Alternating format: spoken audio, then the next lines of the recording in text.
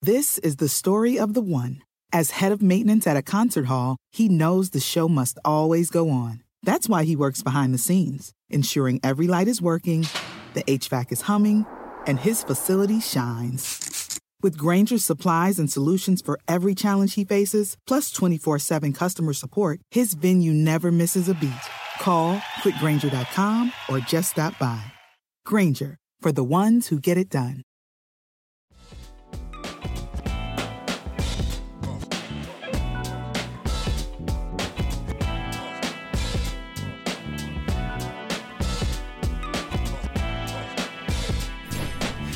You know, Big Mike, most people say, oh man, there's nowhere I'd rather be right now. There's nowhere I'd rather be than with one of my best friends, my brother from another, talking sports. But that's a lie. I don't want to be here right now. And I'm sure you don't either, because they took I don't take it personally. In the Senate. You know what I mean? They took a recess in the Senate. You know, excuse me, you might see me doing this here and there, because I got my TV on behind my monitor, so I can watch the second impeachment trial of now former President Donald J. Trump. Today, as you know, Mike, I'm sure you've been glued to the TV as well. You know, they've been debating and eventually going to take a vote on the constitutionality of this trial, given that he is, as I mentioned, a former president. And the reason I don't want to be here with you right now, Michael, or I wish, you know, maybe it started earlier or I'll show started later or something, is I just want to see the counter argument. I want to see what Trump's defense attorneys are going to come with to counter what Jamie Raskin just did in presenting the 13-minute video, which is as damning as it is powerful as it is convincing. Like, how do you combat this? They should have. I don't know what the procedure is, Michael. Is there a coin toss? Because I would have deferred. I would have taken the ball first. I would have said, you know what? Let us go first, because I'm not trying to go after this. I can't wait to see what they try to come with to suggest that this is non-constitutional just because he's a former president. Mike, you already know what the counter argument is. That's why this whole process is so frustrating. You know what the counter argument is. Oh, you've been hearing about it. It's in a determined way, in a focused way since November, since election night, but even before then. And that's why I brought up on the show right in the early days, believe me, in the early days of this whole lie that the election was stolen, I brought up an article from Jane Meyer in the New Yorker. So Jane Meyer in the New Yorker, the date on the article was November 1st, 2020.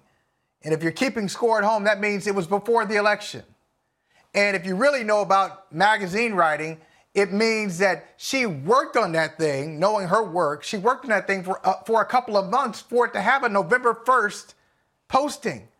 So in this article that she started working on probably in August or September, knowing her and how thorough her work is, she gave you the blueprint for what would happen if Donald Trump lost the election. Everything that we're seeing right now, she wrote about it. So she with all due respect to Jane, he gave it to us. He gave it to us for 4 years.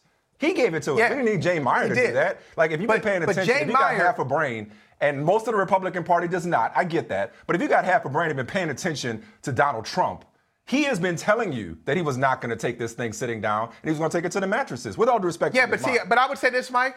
I would say this. What Donald Trump gave you was a sketch. He gave you the body was on the sidewalk, so he gave you a sketch.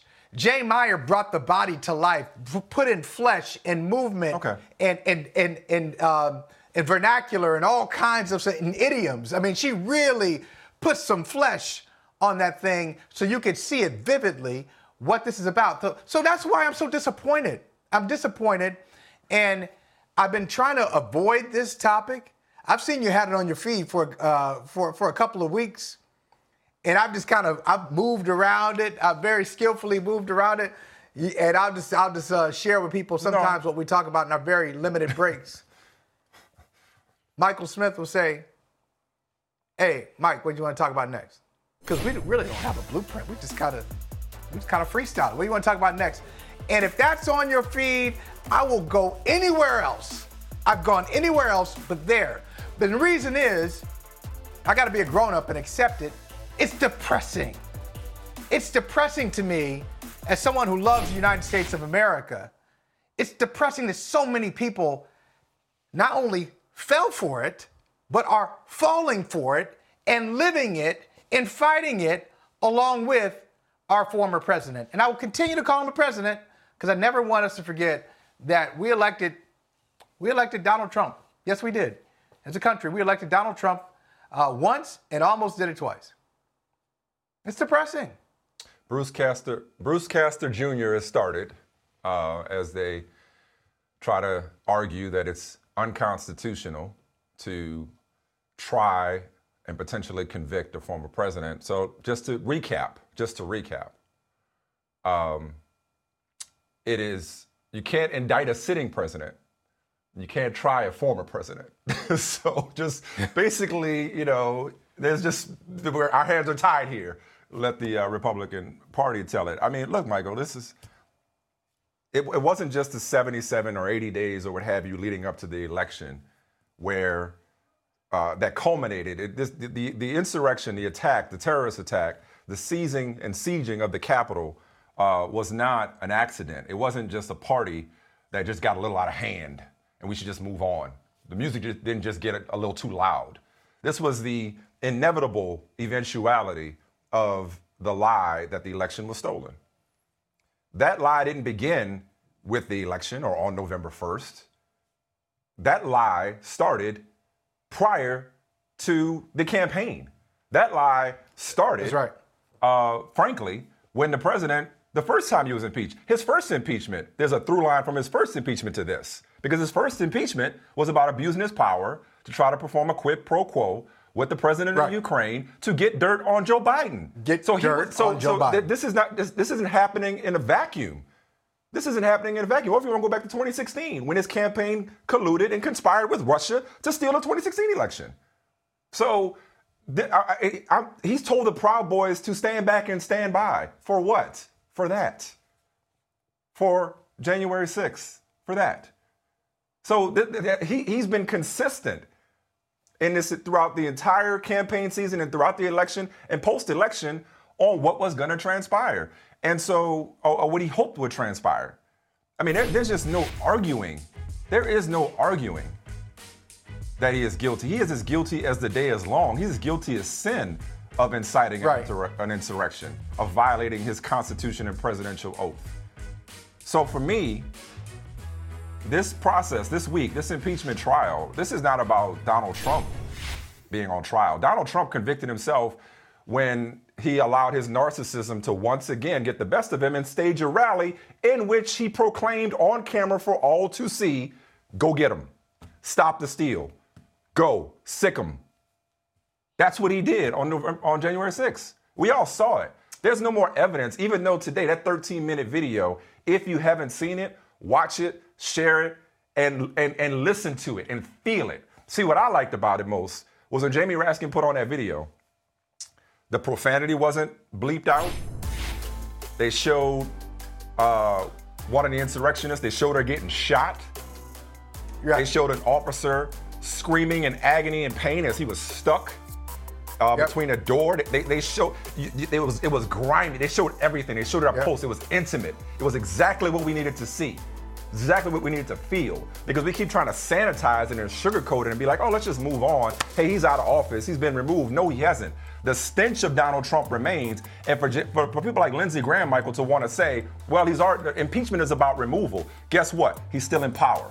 And we see it every day. He may not be the president, but he's still in power. And so this is about removal. But this is about right and wrong, not left and right. And I pray, even though there was already something of a signal being sent, because I believe there wasn't already a vote about the constitutionality of it. There was a vote a week or so ago about whether or not to debate the constitutionality then or today. So they're debating it today. They'll vote on that today. And that will pass. I'm praying that when it comes time to convict, this evidence is overwhelming enough for them to say, hey, this is right and wrong, not left and right. because we've seen over and over that they'll turn a blind eye to pictures like this, to overwhelming evidence like this, in the name of blind loyalty to their leader, to their cult leader. I'm praying that this is not a foregone conclusion that he's going to be acquitted. I think it's, as an aside, I think it's quite funny that these folks talk about big tech so much, but every time you see this footage, you see iPhones all over the place, the latest iPhones. They always record it. Oh, but big tech is a problem. But anyway, that's just an aside. Yeah. I feel like, Mike, I need to have, what are we, like 20 plus years past the miseducation of Lauryn Hill?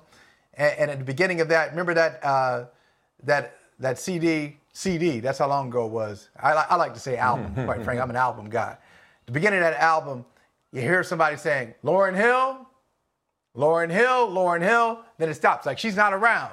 She's being re-educated. I feel like this is the re-education of Michael Holley, this time, this period, the last 4 to 5 years.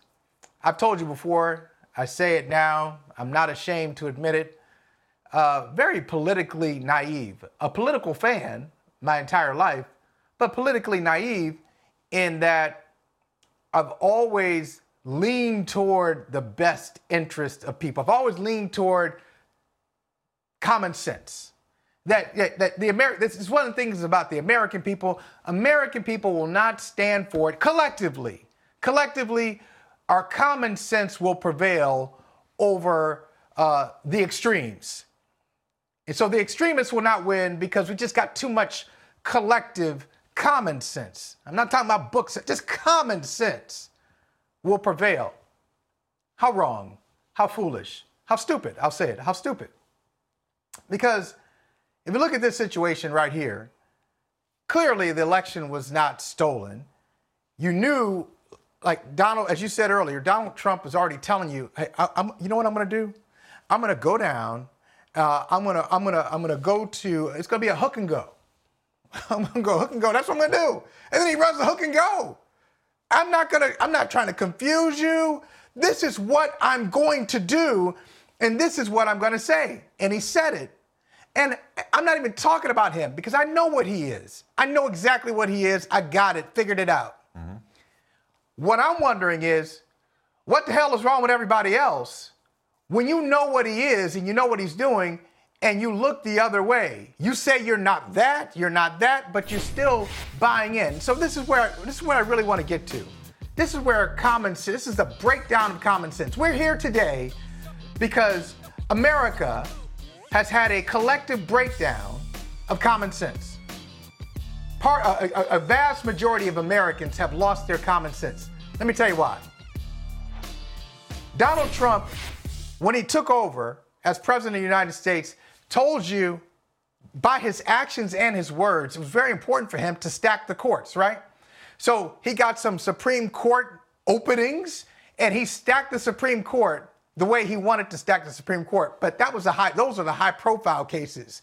We weren't all paying attention to the federal courts, that he did a great job. I'll give him credit. He did a great job of filling the federal courts with Trump appointees. These are people who agree with him. So he has people who agree with him all over the courts. He has people who agree with him in his administration, obviously, in the Justice Department. He has been able to get his people in place. Yet, when his own people told him that the election was not stolen, he pushed them aside. When the courts told him that he didn't have a case, and if you think the election is stolen, why don't you write something up? Why don't you file a report? Why don't you file a case? And he didn't do it. Shouldn't that tell you that even his own people, his own appointees, wouldn't agree with what he said?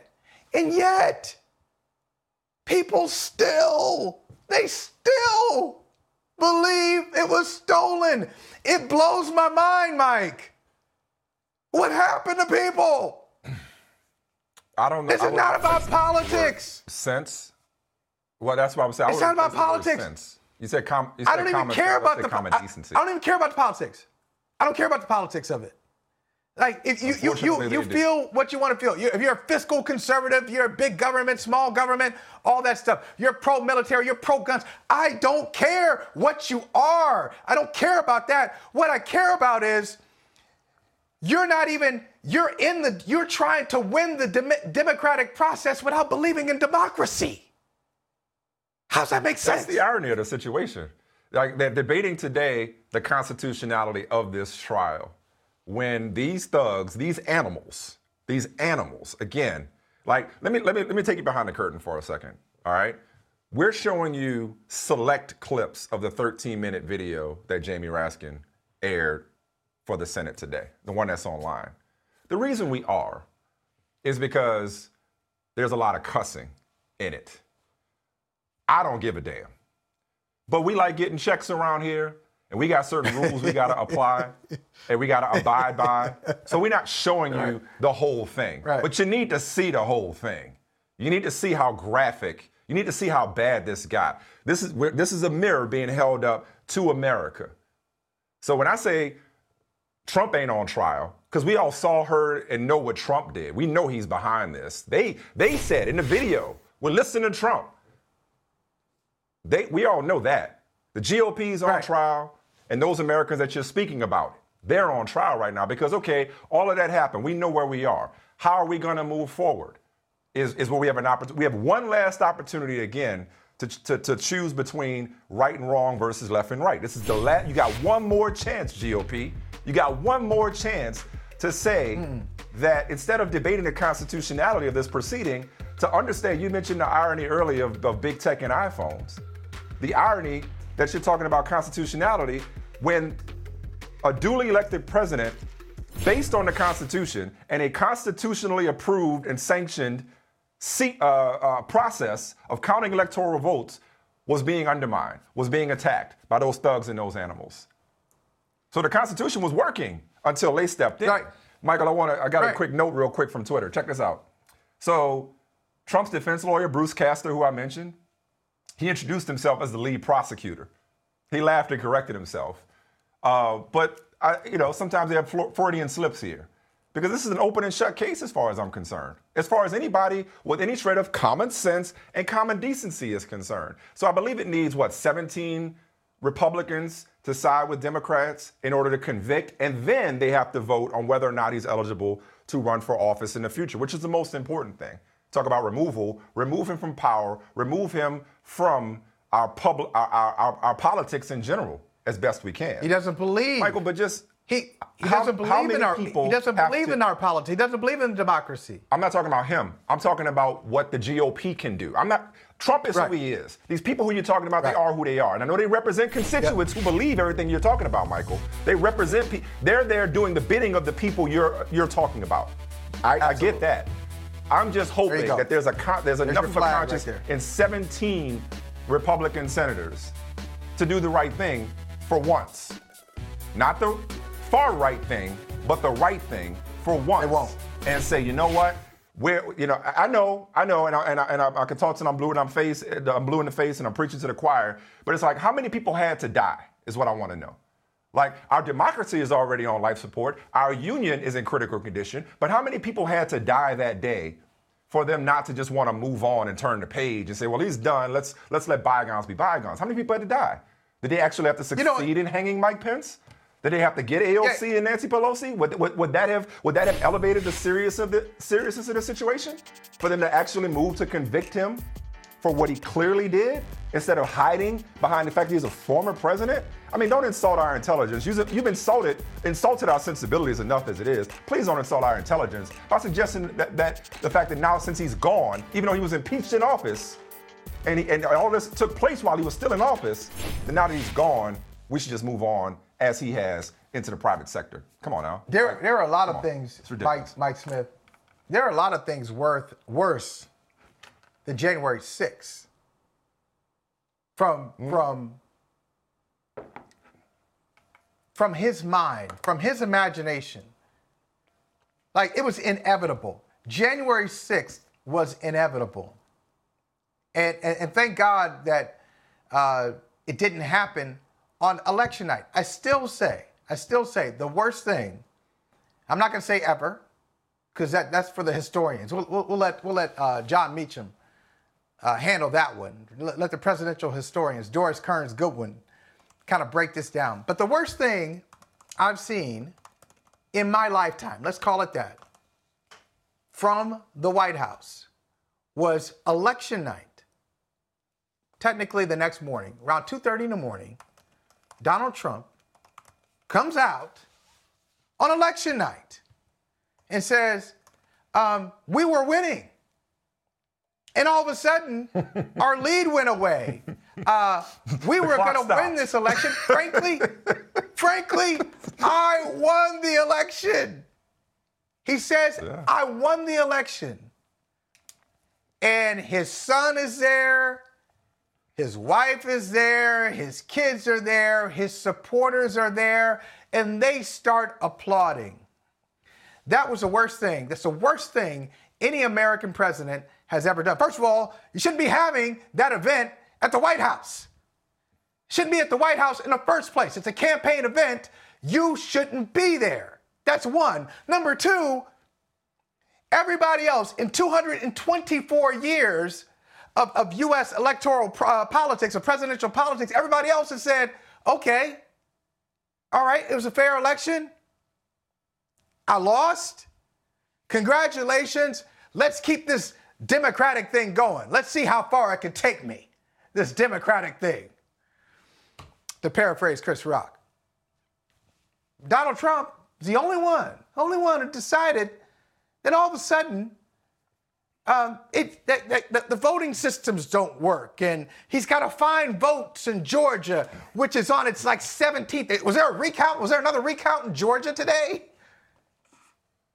What are we doing here? Because most people, what are we doing? Because most presidents, most of his predecessors, for the most part, if not all of them, for the most part, I mean, we can get specific, but for the most part, the reason why this country is nothing. This country's system of government is nothing without the peaceful transfer of power. It's what this whole show was built on. And everybody else, like you just said, went along with it because they actually, as much as he liked to say country first and America first, they actually doesn't believe it. He doesn't believe it. It was a marketing slogan for him. Un-American. It was a marketing slogan for him. That's all it was. Like, he only cared about himself, still only cares about himself, continued to perpetuate the lie after the darkest day since the Civil War, if not in this country's history. Because at least the Civil War, and understand what I mean when I say this, at least you could understand the root of the Civil War. This is as evil as that root is and was, and as much as we continue to suffer from that evil. This was all a bunch of lies from a madman who just wouldn't go along with the rules that have already been laid out. The reason they said it's unconstitutional. You know why it's unconstitutional? How about everybody else too, though? Why did everybody else around him do it? It's unprecedented. Because it's convenient, because it's comfortable, because he is nothing. And we're fixated on Trump, and we have talked about it. Many of us have talked about it. Many people have talked about it. We're fixated on Trump. He's not the disease. He's a symptom. And this is just, all this has done is just brought America's true self to the surface. This is America wiping the makeup off. That's what Donald Trump was, fittingly enough. Reality star. Right. This is America wiping the makeup off. And this is who we are. And like I said, 2016 was who we are. 2020 is who we choose to be. 2020, 2021 is who we choose to be. And again, GOP, it's like, if you want to, if you can co-sign, you can retweet, you can like, you can endorse what happened January 6th, or you can stand up and decide this isn't the guy we want dominating the party. Because if they don't remove him from office, or excuse me, if they don't remove him from power, if they don't eliminate his ability to run for office in the future, that's a very uncomfortable bed they're going to continue to sleep in. We're going to. And it's going to get worse before it gets better. I know we're a little bit late. Let me just add this. Yeah. No, you got it. In my re-education, my optimism is going to have to go down a bit. I'll always have hope, but my optimism, I've had too much optimism. I'm good with my hope, too much optimism. So I'm going to tell you this. It is not optimistic at all. You're not going to get what you want. You're not going to get the right and wrong. You're going to get right over left. Left and right. I'm going to get left and right. Get that. I know. And I know.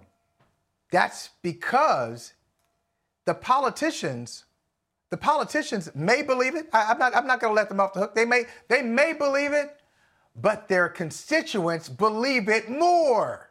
They believe it more. That's why Ben Sasse. Ask Liz Cheney how it feels to go on principle versus party. I'm gonna get to her in a second. Absolutely, it's uncomfortable. That's why Ben Sasse had to put out a video going on and saying, "Hey, this is not conservative. This is not conservative." I watched this video. I listened to him. He made perfect sense. But hey, Ben. Hey, come over to my re-education party. It's not about common sense anymore. Common sense is a weakness. That's a weakness in today's politics. People don't care. Now, if you're saying it, if you're telling the truth and you happen to be center, in the political center, or let's say you're on the political left, slightly to the political left, it doesn't matter what you say. Nobody's going to listen to you. This is about battle lines. So they don't want you. They don't want you to compromise. They don't want you to talk to anybody who's a Democrat. This is what the people want.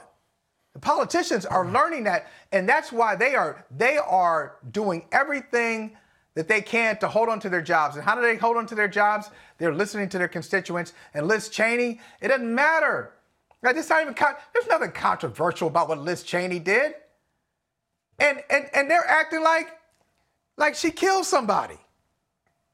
But like she's this the is traitor. what she's finding out. What's that? No, like she's the traitor. Look, I said they acting like she's the traitor. Look, we got to go to break.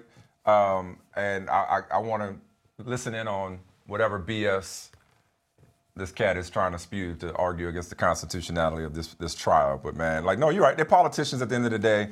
They are opportunists. They're self-preservationists. Trying to hold on. They're going to be contortionists this week. I cannot wait to just listen in here and laugh to keep from crying at how they bend over backwards to protect their former boss. It'll be one thing, right. Mike. It'll be one talking point they'll hold on to. The talking point after the election was the media can't decide who the next president is.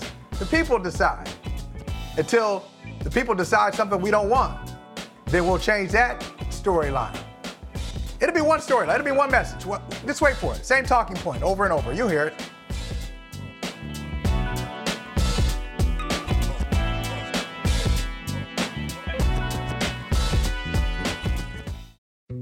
Dietz & Watson's been making meats and cheeses the right way since forever. What's that mean? It means never cutting corners, ever. It means cooking, not processing. It means our Virginia brand ham that's cooked to perfection, then twice baked to layer the flavors. It takes more time, but you can taste the difference. We come to work every day to do it the right way, even if it's the hard way. Because if it's not right for us, it's not right for you. Dietz & Watson, it's a family thing since 1939. The longest field goal ever attempted is 76 yards. The longest field goal ever missed? Also 76 yards. Why bring this up? Because knowing your limits matters, both when you're kicking a field goal and when you gamble. Betting more than you're comfortable with is like trying a 70-yard field goal. It probably won't go well.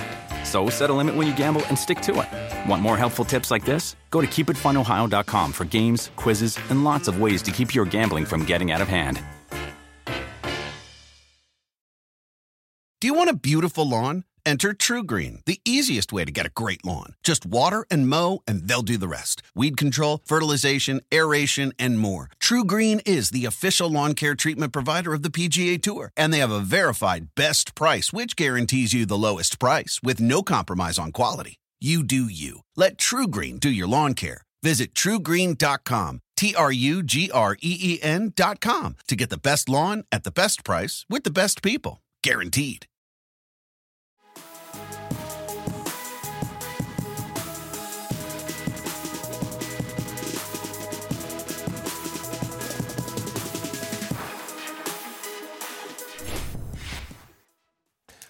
All right, big dog. I'm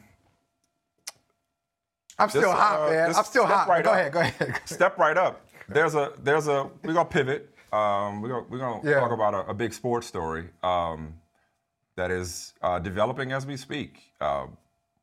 Russell Wilson is now it's his turn to get on this ride.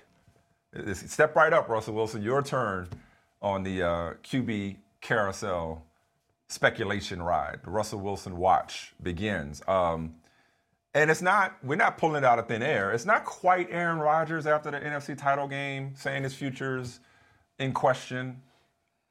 Because Russell, on the other hand, is kind of gaslighting it just a little bit, subtly.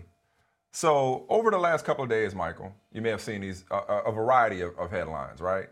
So it started with that the Seahawks have received calls per NFL media about a trade of Russell Wilson. No chance they would trade him, but people are calling. I'm like, okay, wow, I thought it was crazy for the Lions to ask for Aaron Donald from the Rams for Matthew Stafford. Don't say no people chance, actually calling about Russell Wilson. Don't say no chance. No, this is what the report said. No, this is what the report said. I'm telling you what the report said. I'm not saying there's a chance. I'm telling you what the report said. The report said that there's no chance that Seattle would trade him. Then Russell Wilson, according to Jason La Canfora at CBS, is frustrated because he's been sacked almost 400 times.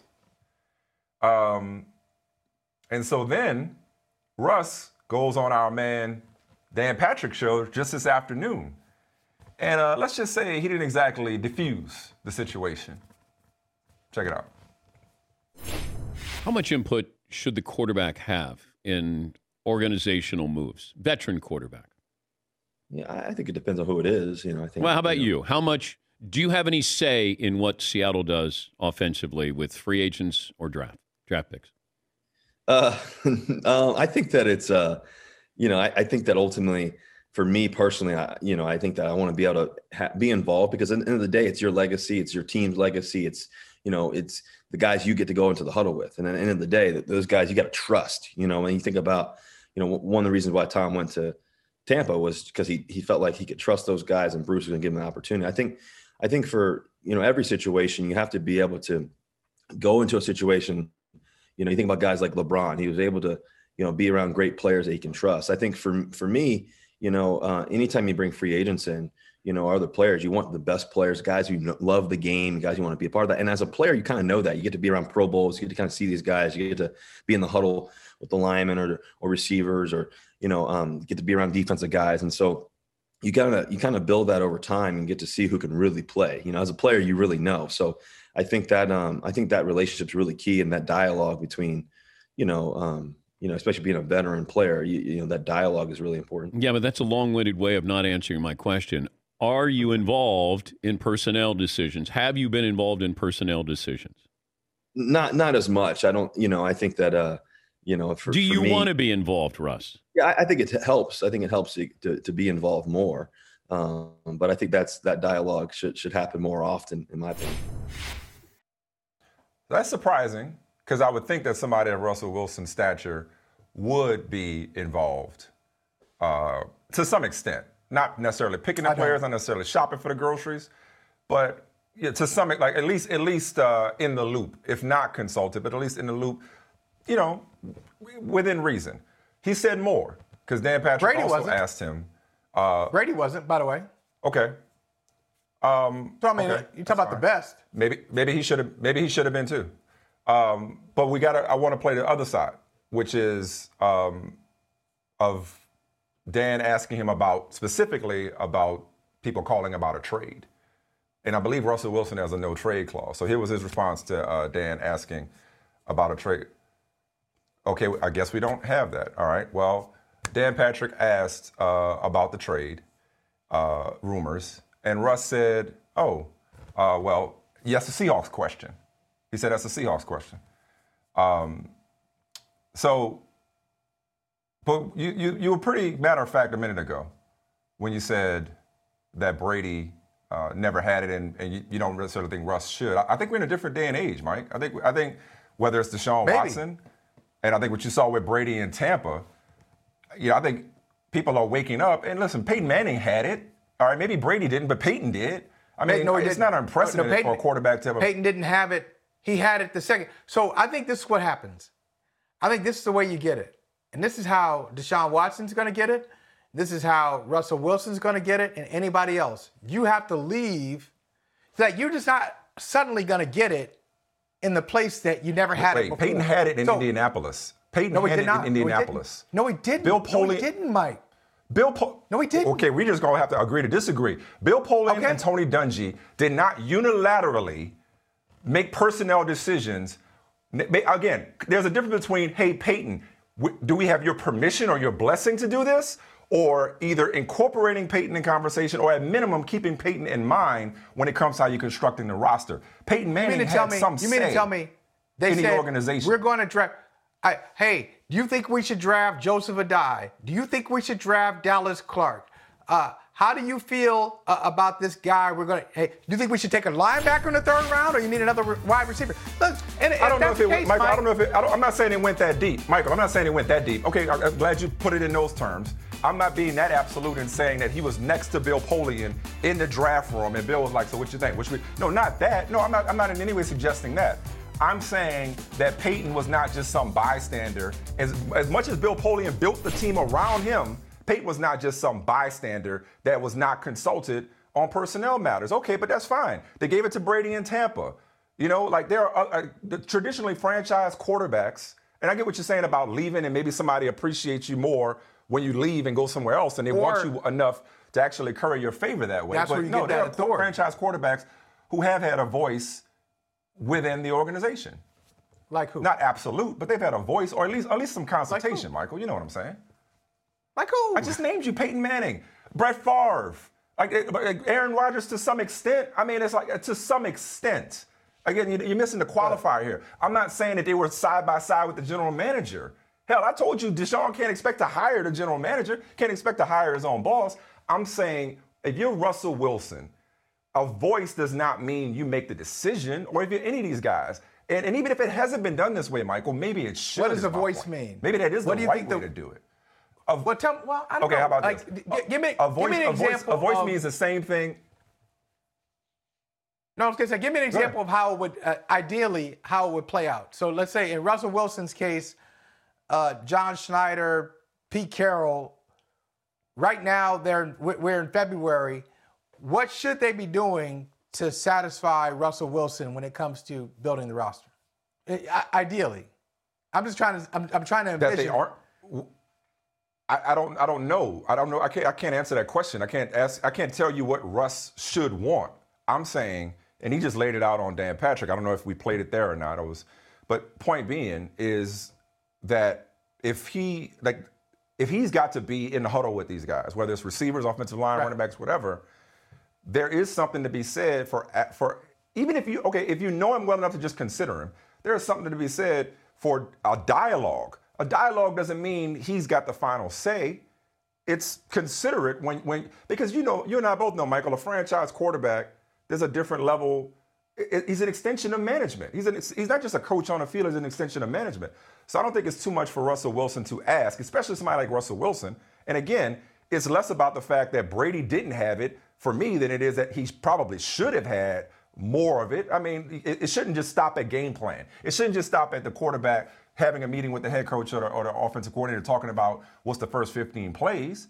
I think the right way to do it is to consider, if not consult your quarterback. Doesn't mean they have final say. Doesn't mean you got to listen to what they say. I'm surprising myself with how I feel about this. This is my real-time reaction. I'm surprised by my feeling on it. And my feeling on it is, let's go back to Indianapolis and Tony Dungy and Bill Polian.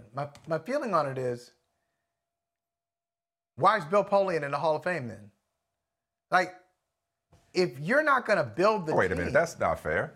No. What I'm saying is this. Obviously, Bill Polian deserves to be in the Hall of Fame. That's not where I'm going. He deserves to be in the Hall of Fame. He had a Hall of Fame career. Great career. My point is, I'm a team builder. That's my job. My job is to draft Peyton Manning. I drafted you. That was easy. I drafted you. I had the number one pick. I drafted you. Now my job as a team builder is to surround you with as many viable pieces as I can. That includes the head coach. that I eventually got right in Tony Dungy. I didn't get it right the first time. You had Jim Mora. That wasn't a good fit, but I brought in Tony Dungy. I'm going to build a defense. I'm going to have a draft-heavy team as opposed to free agents. That's my job. Now, your job, Peyton Manning, is to take what I give you and maximize it. Get the best out of it. You can boss those. You're the middle manager, as you said, Mike. Boss those guys around. You have private sessions in the summer to get them together and make sure on the same page. But I don't know if I'm comfortable with, hey, Bill, what are you thinking in this offseason? Let me do my job. Hey, Peyton, what do you that Peyton. Okay. If Peyton is coming to Bill, hey, Bill, what are you thinking? Sorry. Let me do my job, man. Because we're on ultimately, we want the same thing. But I don't know if Peyton Manning... Michael, maybe that's what it was in that case.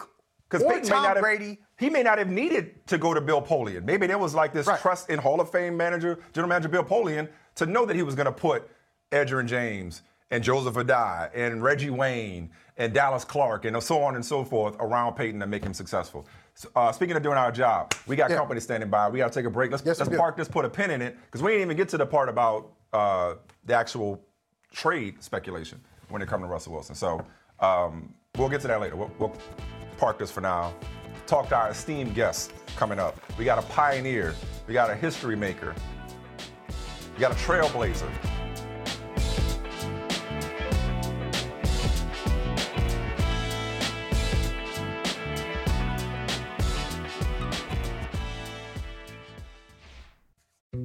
Dietz & Watson's been making meats and cheeses the right way since forever. What's that mean? It means never cutting corners, ever. It means cooking, not processing. It means our Virginia brand ham that's cooked to perfection, then twice baked to layer the flavors. It takes more time, but you can taste the difference.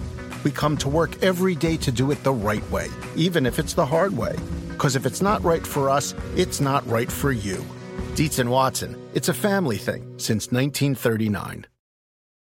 The longest field goal ever attempted is 76 yards. The longest field goal ever missed? Also 76 yards. Why bring this up? Because knowing your limits matters, both when you're kicking a field goal and when you gamble. Betting more than you're comfortable with is like trying a 70-yard field goal. It probably won't go well. So set a limit when you gamble and stick to it. Want more helpful tips like this? Go to keepitfunohio.com for games, quizzes, and lots of ways to keep your gambling from getting out of hand.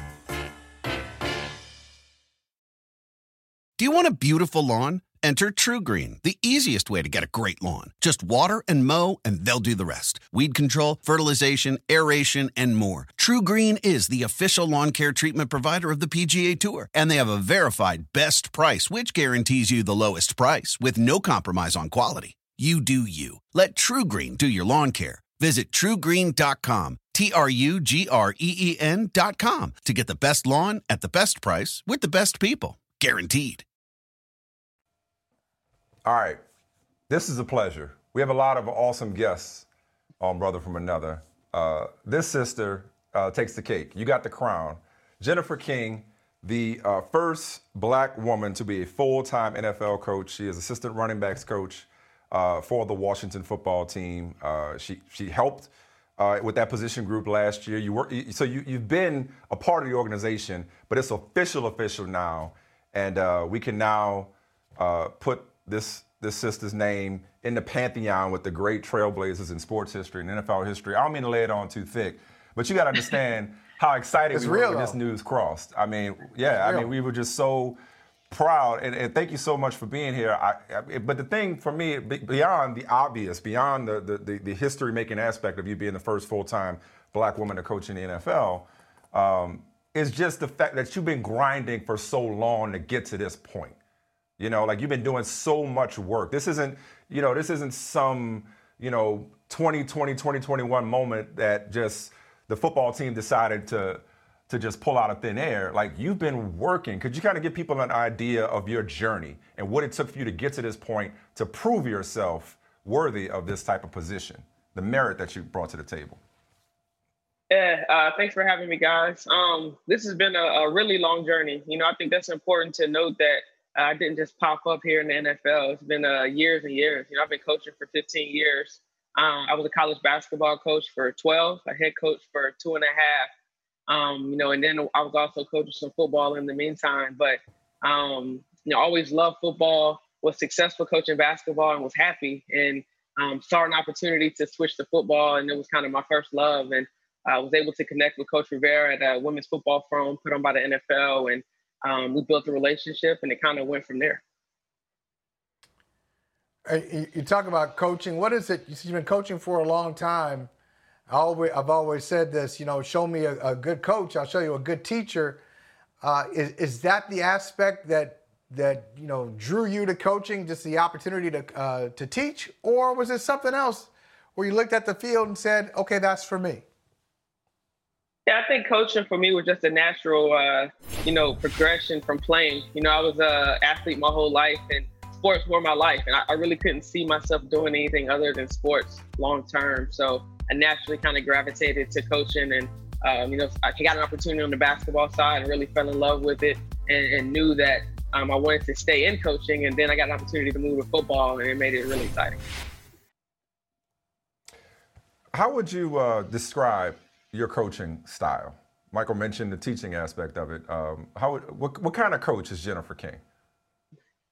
I think I'm kind of laid back. I think I do a good job building relationships with everybody, and that's important because you know how to communicate with people and their best way of learning. So I'm kind of the chill coach. I work with Randy Jordan, who's an awesome running back coach here in Washington. Randy's high energy, so I feel like I kind of balance us out being the chill coach. So you good cop. Yeah. All right. Yeah. Okay. That's cool. So I'm sure a lot of people are wondering, okay, what's this like? You are a woman in a male-dominated, like a strongly male-dominant, not just industry when it comes to football, but the NFL, the highest level, and you are one of just a few women that you see around, whether it's on the coaching staff, officials, training staff, even in media. So what is that like for you, and how do you even deal with that before you get to doing your job? I mean, because there are some obstacles that you have to get to before you can say, all right, here we go. This is what we have on the agenda for today. Yeah, you know what? I've been super fortunate. All the spots that I've worked, with the hot shots out of Arizona and Carolina and Dartmouth, I've been around great guys. Our staffs have been awesome. The players have been awesome. And I quickly learned when I got to the NFL and even working at Dartmouth, good players want to be coached, and they don't really care who you are, as long as you can help them get better. And that was something that I really focused on. And that's why I think it's so important to really, know what you're doing and know what you're talking about, because at the end of the day, it's all about making them better and having them perform on Sundays. So, I kind of forget sometimes that I'm the only female around just because no one really makes a big deal about it. And, I'm just kind of out there as one of the coaches. Nobody's made a big deal about it. And you said you've been around go ahead, great Mike. guys. Yeah. Have you ever had to have a talk with someone who did make a big deal about it? And if so, how did you handle that situation? I actually haven't, which is kind of crazy. In my experiences and I've worked for 4 different teams now, and still to have only positive experiences. I think when you walk in, that's one of the things I learned in Carolina when I first went there. I walked in with a certain confidence, kind of with my head up and chest out. And I think, I've walked into every situation that way. And I think that's helped a lot, because we all know in the sports business, the weak get eaten. And, I walked in with confidence, and I think that helped a lot to kind of set the tone, just the kind of person I was. Yeah, Michael, that was perfect follow, because I was thinking the same thing. That's refreshing and actually relieving to hear, because unfortunately, even those of us who have been around sports for the majority of our lives maybe do fall victim to stereotypes and thinking that maybe there was a moment or several where you had to somehow lay down the law or prove that you belonged or win them over or something like that. And I think maybe that does a disservice or kind of discredit the maturity, frankly. And like you said, the coachability of these athletes, even thinking that there was maybe even assuming, Jennifer, that this was hard for you, plays into this idea that they're Neanderthals when actually they're professionals who just want to be made better. And when you do that, it doesn't matter woman, man, white, black, young, old. A coach is a coach, and these players just want to be made better. So it's a testament to you, but it also seems like it's a testament to them. It's really nice to hear that. Yeah, absolutely. And I think that's one of the special things about my journey. It's just been the great people I've worked with and the players that I've coached. We still keep in contact with each other. Teams that, I first coached out in Arizona with the Hot Shots. We still have an active group chat from 2 years ago that we still keep in touch with each other. So it's super cool to build those relationships. Your so I got to follow this now. year. Because I got a quick follow. Go ahead, Mike. Go ahead. Sorry, I got a quick follow. And I think we saw this with Tampa Bay. I mean, there's the most diverse staff in the league, and the Washington football team is not far behind. But Tampa's entire staff is black men and women. It's an incredible mosaic, if you will, and an example of how successful you could be being a diverse staff. But as we know, there seems to be something of a disconnect between the head coach level, the locker room level, and ownership and upper management, specifically when it comes to head coaches. I won't ask you to solve that problem sitting here, Jennifer, but I would be curious as to how you felt watching both Tampa and Kansas City square off with Leftwich and Bieniemy, respectively, as offensive coordinators, the job Todd Bowles did as defensive coordinator, and again, the staff that Bruce Arians in particular has assembled at the coordinator level and the assistant coach level. What did that mean for you as somebody in these trenches to see them succeed on the highest level? It was a beautiful moment, I thought, for the league. I definitely think diversity wins, and to see that and see those coaches in coordinator positions, it's really special to see that, just to see, how far we've come. And obviously we still have a long ways to go, but I feel like there's progress. And, these coaches are fantastic and doing fantastic jobs. And I really hope they get their opportunities to lead the team, if that's what they want to do. Just looking at your team this year, looking at the Washington football team, it was not a great start to the season. There was some adversity that your team had to deal with. You wound up winning the NFC East and taking on the eventual Super Bowl champs in the playoffs. Just for your position group, we can start there and then go to the team in general. But just with your group, from the start you had to the finish that you had, what are you most proud of? I'm going to ask you to brag on yourself just a little bit.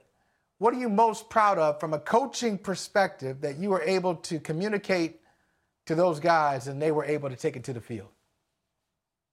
I think I'm most proud of the growth that we showed. We had a very young group. We have a very young team, but everyone bought into Coach Rivera's idea of the change in culture that we had. And it was really cool to see, that buy-in happen. And once that started happening, we started having some success on the field. And I think we have a group of guys that care for each other and play for each other. And, that was special to be a part of that run that we made. We started slow, but, we had to come together. We didn't have off-season programming or anything, face-to-face. It was all virtual. So to see the buy-in that everyone had was really special. And it was no different in our group. We really learned how to be professionals and prepare like professionals. And I think the wins were a result of that.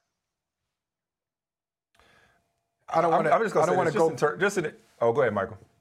No, just real quick. I should have told you, Mike, just real quick. I don't want to, this seems way too romantic, but I'm wondering if it happened, you lose to Tampa Bay in the playoffs, and then you walk off the field saying, now that team is going to win the Super Bowl. That is a tough team we just played. Did you see that, or is it just like, hey, we lost a playoff game, and I felt like we had some opportunities to win it, and we should have won it. How was your view of Tampa after that game? We knew going in, they were a really good team, and they were one of the hottest teams in the league going into the playoffs. They were really playing well heading into the playoffs, and we knew we would have our hands full with them, and we did. And I thought we battled like crazy, though, and that was one of the things I was super proud of our guys for, was the battle. But I've won championships and been a part of championship teams, so that more victory stuff don't really work for me. So I was disappointed. We went out there to win. And, we gave it our all and we battled. We just couldn't get it done. I was just going to say, look, I'm only saying this part in the interest of full disclosure, because you're family now. And you know what I mean? But this isn't directed at you. But, over the years, and maybe Michael by extension, we've had a lot of critical things to say about the organization, from the name to any number of issues. However, this year, Jennifer, I say that to say this. This year, we told you during the break that our producer is a hardcore football team fan. This year, and the latest example being you, we talk about Jason Wright. You talk about Ron Rivera beating cancer. You talk about Alex Smith, comeback player of the year. Martin Mayhew now coming home. There was so much inspiration around this team. Again, you didn't finish the year like you wanted, but could you speak to just how special it was? You've known Coach Rivera for a while. How special it was to be in the company, I guess, of these fighters, and you being one of them yourself. There's a lot of feel-good stories around this team, and I want to know what that was like from the inside, because it was certainly cool to watch this. The longest field goal ever attempted is 76 yards. The longest field goal ever missed? Also 76 yards. Why bring this up? Because knowing your limits matters, both when you're kicking a field goal and when you gamble. Betting more than you're comfortable with is like trying a 70-yard field goal. It probably won't go well. So set a limit when you gamble and stick to it. Want more helpful tips like this? Go to keepitfunohio.com for games, quizzes, and lots of ways to keep your gambling from getting out of hand. Story from the outside this year. Yeah, it was so special to be around, everything that took place this year for us. And just to start with Coach Rivera, him battling cancer, and to see him at work every day on the practice field was unbelievable, and I can't imagine what he went through, but he was a fighter for us. And, they say teams kind of take the attitude of their leaders. And I think that's what our team did.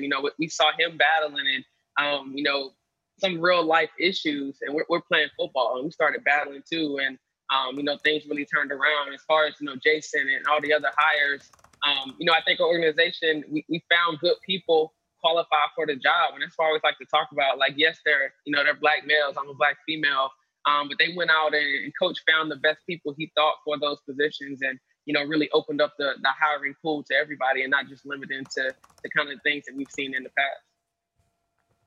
Really an example for the rest of the league and corporations everywhere, quite honestly. So I just want to get you out on this just to bring it full circle. Again, you saw our excitement in getting a chance to talk to a history maker and a trailblazer in Jennifer King. I know you're only worried about the next practice, and I know you're probably going to go watch film as soon as you get off with us. Oh, here it is. And you're focused on getting better every single day. I get it. You've gotten this question. I just wonder, I know you've gotten this question. This question. I'm just wondering if there's a moment, since it's happened, since the news happened. I know you've heard from a lot of people. People have come to know your name. I'm just wondering if there's a moment that stands out. If anybody text you or tweeted you, or I know obviously number one is being on Brother from Another. So present company notwithstanding.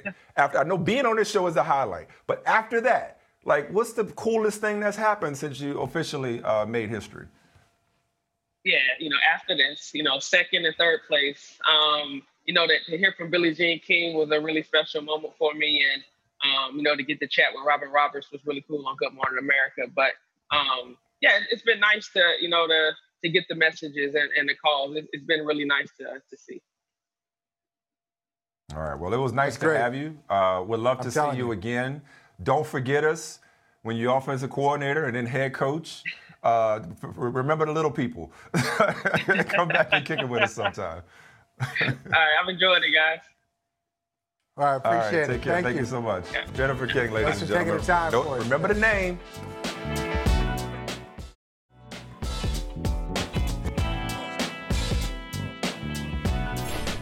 What do you make of CBS Jason La Canfora saying that Seattle had gotten calls for possible trade talks with you? Do you believe that Seattle has gotten calls? Yeah, I definitely believe they've gotten calls for sure. I think that anytime you're a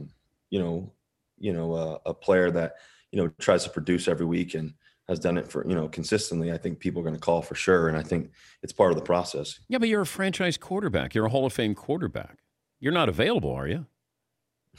Well, I'm not sure if I'm available or not. That's a Seahawks question. But I think more than anything else is, I think at the end of the day, you want to win. You play this game every day to wake up to win. You play this game, to be the best in the world. I hate? I hate sitting there watching other guys play the game.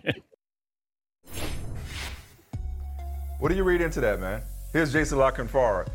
There's object, going back to A Few Good Men. I object. No, I strenuously object. There's frustrated, and then there's increasingly frustrated by the Seahawks' inability to protect the 8-time Pro Bowler. Again, sacked 394 times in 9 seasons.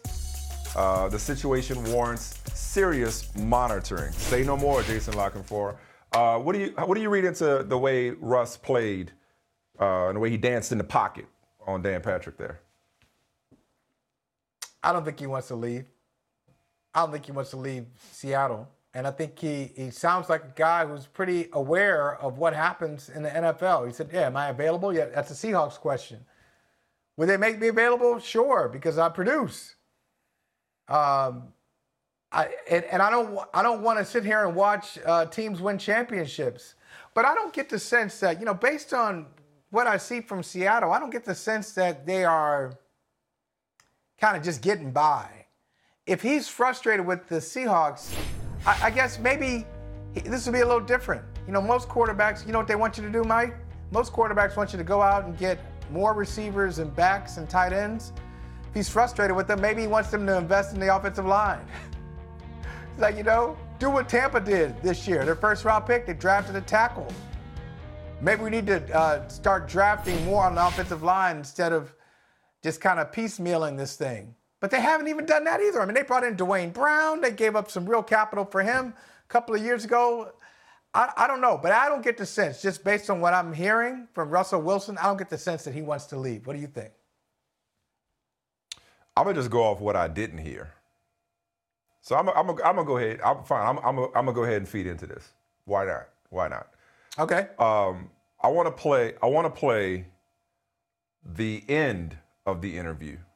I want to play the end of the Dan Patrick interview. And I noticed something. Check this out. Good to talk to you. Have a good off season, and we'll stay in touch and tell your wife I said hello. Okay, boss. I'll good seeing you, man. McLovin, see you later, bud. Whoa, all right.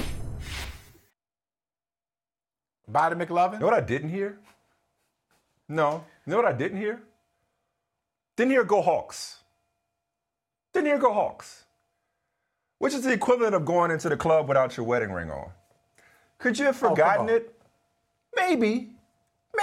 Come on. On the other hand, that's only at the. Maybe you slipped That's only it off. press conferences, right? Hey man, Is he in I have every never. interview with that? Okay, listen. I might be reaching, and I'm sure Seahawks fans will let me know if I am. I have never heard Russell Wilson do an interview where he didn't sign off "Go Hawks." Never heard it. Now, because he didn't say it in this setting, in this interview, maybe it slipped his mind. Maybe it means nothing. Maybe he just forgot. And even if he did do it intentionally, doesn't mean he wants to be traded. No. But what I think is clear when you put all these pieces together. The increasingly frustrated, the way he answered or didn't answer Dan Patrick's question, as the case may be. I mean, he answered them, but, he didn't exactly say there's nothing to see here. I think he's restless. I think he just wants to see something happen. Michael, I know it feels like yesterday, but for Tom Brady, it was, I believe, 3 Super Bowl victories ago. It was 3 Super Bowl victories ago since 2014. 49. Like Russell Super Bowl Wilson, 49. Super Bowl 49. If you we just got Russell 55. Wilson, if you're Russell Wilson and you're just like Tom Brady said last year, I'm not wearing a blazer next year. And he spoke to this in the interview. I watched the whole interview. I mean, he's there getting the Man of the Year award, which, by the way, there is no higher honor. Congratulations. I mean, Russell Wilson continues to win at life. NFL Man of the Year. He and Sierra on the cover of GQ. Beautiful beautiful couple, beautiful family. He's doing his thing. But if you're Russell Wilson and you're one of the highest rated quarterbacks of all time, okay? The beginning of this season, there's the cover, just beautiful. The beginning of this season, we were talking about him finally getting so much as an MVP vote, okay? Which he ended up not being in the run and he ended up falling off as the year went on. Like, now you look at going into this game, Patrick Mahomes was the GOAT in the making. Tom Brady has completely separated himself in the GOAT conversation. Aaron Rodgers has got another MVP. Your biological clock at 32 years old is ticking if you're Russell Wilson. And so I get he's the 4th highest rated passer of all time. I just wanted to get that right. If I'm Russell Wilson, it's like, wait, that should be me. That should be me. I should be out there playing in this game. It's like he said. I'm not saying anything he didn't intimate. That should be me. I should be in the GOAT conversations. Like, it's been a long time since Malcolm Butler, and I ain't got back to the Super Bowl. And so you said you don't think he wants out. I don't think he cares. No. I don't think he's so tethered and tied to Seattle to where it's like, no, I want to finish my career here. Like, and it may not be something that happens this offseason, but the clock is ticking on that relationship. Or else I could see him. Now they could tag him and they could play that game and retain his rights, and they could, I'm not saying it's imminent or definitive that he leaves. Yeah. But from what I'm hearing and reading, and just based on just being around the block a few times, I see a guy who's restless. I see a guy who is tired of going home in the divisional round at best. I see a guy who wants to do something. We got to do something here, guys. I got you. I ain't got all day. I want to play till I'm 45. I'm getting beat up. Yeah, I hold the ball a long time sometimes. I'm getting beat up. We're not getting deep into the playoffs. I haven't sniffed the Super Bowl since 49. It's like, hey, we got to, what are we doing here? What are we doing? Schottenheimer out is not enough for me. I need to see something, I get it. Well, I get where he's coming from. I would say this. I get it, but I don't. I really don't.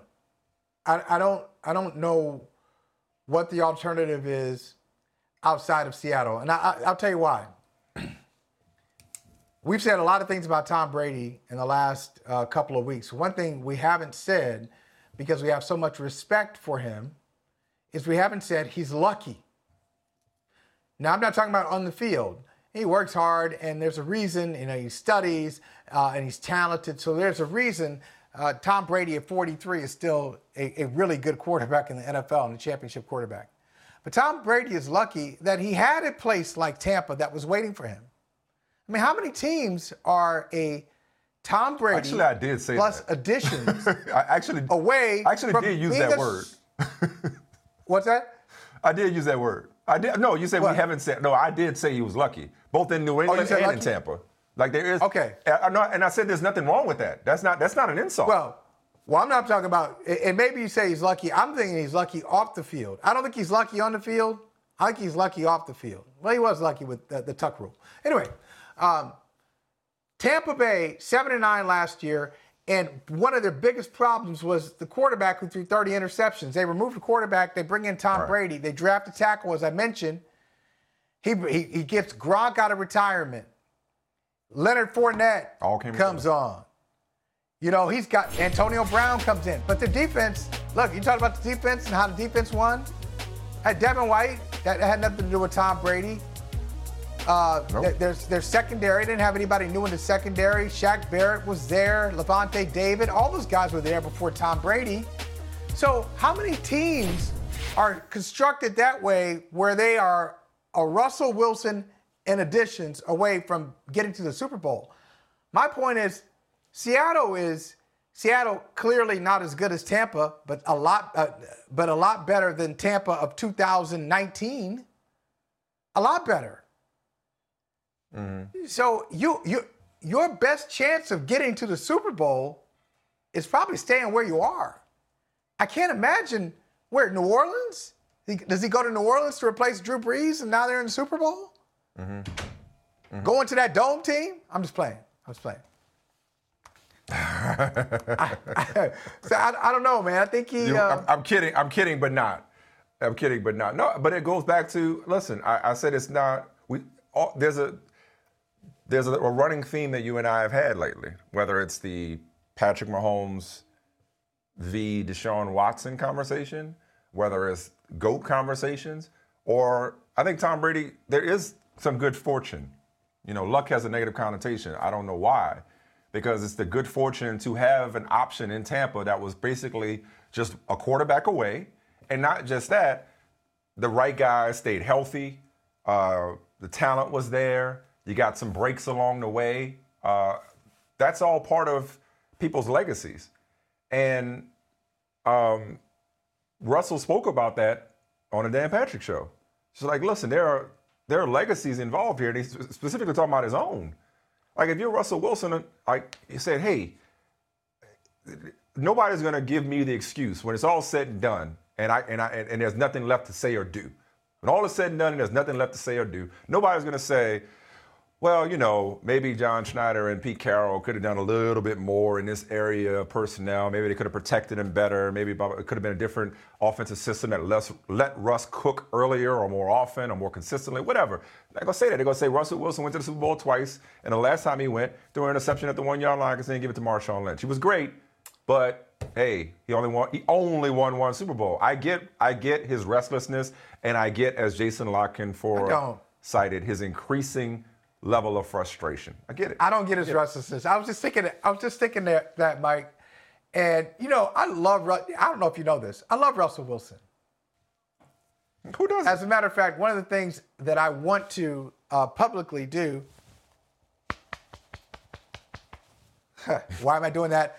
Because in 2012, as early as 2012, I've been hating on Andrew Luck for a long time. By the way, I'm a long time, 9-year it hasn't stopped. Andrew Luck hater. It hasn't stopped. So in 2012, you do it on this show, even in retirement. Man always can't go about his business without you hating on him. That's right. Hey, man, I'm retired, man. Leave me out of your, keep my name out your mouth. That's what he said. Keep your name out your mouth. All right. As early as 2012, I said, who's going to have a better career than Andrew Luck is Russell Wilson. I said, I think he's a better quarterback. Especially like 13 and 14, I was like, Russell Wilson is a better quarterback than Andrew Luck. People are like, oh, you're crazy. Anyway, so I've been on Russell's train for a long time. But what I don't like to do, what I don't like to hear, is a player in his early 30s talking about his legacy if he doesn't plan to retire. What are you doing? I don't care about your legacy right now, and neither should you. You're the quarterback of the Seattle Seahawks, and you're trying to get the team back to championship contention, and they're not that far out of it. You won a division. What do you mean? At the end of the day, my legacy. Who cares about your legacy? Why are you thinking about that right now? They all do. They do? Excuse me. They all care about it. At 32? Yes. He says, I want to be involved. At the end of the day, it's your legacy, your team's legacy. It helps to be involved. Mike, what's your legacy? More. The dialogue should Mike, what's your legacy? You think about your legacy right now? Mine? Yeah. Are you thinking about your legacy? Why you? Not at this moment. Not at this moment. I hope my legacy in this conversation. But no kidding. No kidding. Not at this moment. But I mean, we both look at our legacies every day. I'm not saying it's. Listen, man, tomorrow ain't promised, bro. Like Russell Wilson, again, he hasn't been back since Super Bowl 49. There are no guarantees that he's going to go back. He might want to play until 45, but if he keep getting sacked as much as he's getting sacked, he may not make it to 40. He may not make it to 40. Of course he should be thinking about his legacy, his mortality right now. Right here, let me see if I can get it. Right there in the middle. There's a pot of coffee right about there. Oh. I'm trying to say there's a pot of coffee right between us, and let's just spill it. Okay. Let's spill the coffee. If you're so concerned about your legacy, just put the football in the belly of Marshawn Lynch, and you got two Super Bowls. Okay, he didn't call. And you got back-to-back. I don't want to hear it. No, man. He didn't call that play. No. Oh, my God. All right. Okay, I didn't even want to derail the entire dialogue. You didn't call that play. Okay. Your legacy is, the great quarterbacks say, nah, we're not doing that. Tom Brady wouldn't have done that. John Elway wouldn't have done that. Peyton Manning wouldn't have done that. Oh, okay. Don't call. You're at the goal line. Aaron You're 1 yard away. Oh, wait. I'm sorry. He did go off the field when Matt LaFleur decided to kick a field goal down 8. Okay. Yeah. All right. Well, so they were stupid. Okay. Yeah, you blaming him for Marshawn Lynch? You blaming him? I thought this was Malcolm. Yeah, I am. Made a great play. What about that? He did make a great play. He had an opportunity to make a great play. He had an opportunity. Now, listen, both things can be true. It was a great play. It was an unfortunate call. As we had Herm Edwards on a few months ago, I never told you this story. One time, I was down to see you at your former employer, and I was in the cafeteria at ESPN, and I ran into Herm Edwards, and he didn't even say hi. I saw him. He grabbed my notebook. Coach. I had a notebook. He grabbed my notebook out of my hand, and he said... And he called you coach? Yeah, he said, look, coach. Coach, what are we doing, Coach? Coach, what are we doing? He said, if you want to do that, and he starts designing this play, it was well after Super Bowl 49. It bothered him profoundly. Look, I understand your legacy. You've got, you look at it this way. Tom Brady came into your neighborhood. He's a lifelong AFC guy. He came into your NFC neighborhood, first year with Tampa. He picked his guys on offense. They got hot in November and December and January, and they won the Super Bowl. And he's like, and you're like, wait a minute. What's going on? What about me? I'm sitting there with the commissioner and my wife watching this because I'm the man of the year. I get a little flash in the press box, and everybody's talking about Tom Brady. I'm bothered. Yeah, I'm sure, but restless. Come on. All right, we need to take a break. We're going to come back and talk about some quarterbacks that actually might be traded, maybe, depending on who you ask.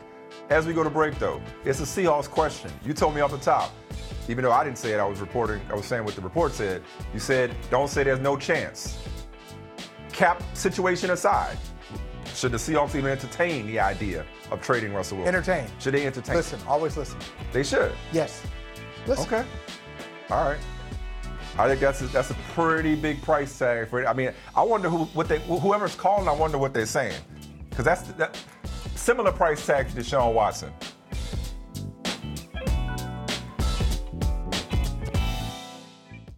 The longest field goal ever attempted is 76 yards. The longest field goal ever missed? Also 76 yards. Why bring this up? Because knowing your limits matters, both when you're kicking a field goal and when you gamble. Betting more than you're comfortable with is like trying a 70-yard field goal. It probably won't go well. So set a limit when you gamble and stick to it. Want more helpful tips like this? Go to keepitfunohio.com for games, quizzes, and lots of ways to keep your gambling from getting out of hand.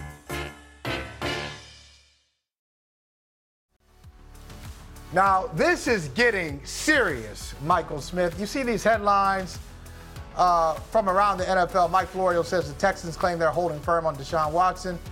And that's the thing. Texans standing firm. And there are a lot of questions that need to be asked here.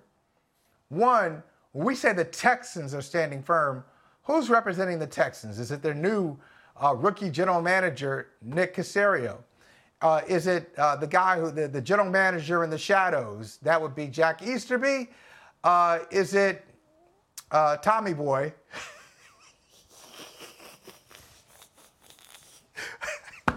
I love that nickname so much. I love the movie and the nickname. Cal McNair, that's what some people derisively call him, Tommy Boy. So I wonder, or is it new coach David Culley? Is it a combination of all these people? Deshaun Watson clearly has gone to the Texans and has requested a trade.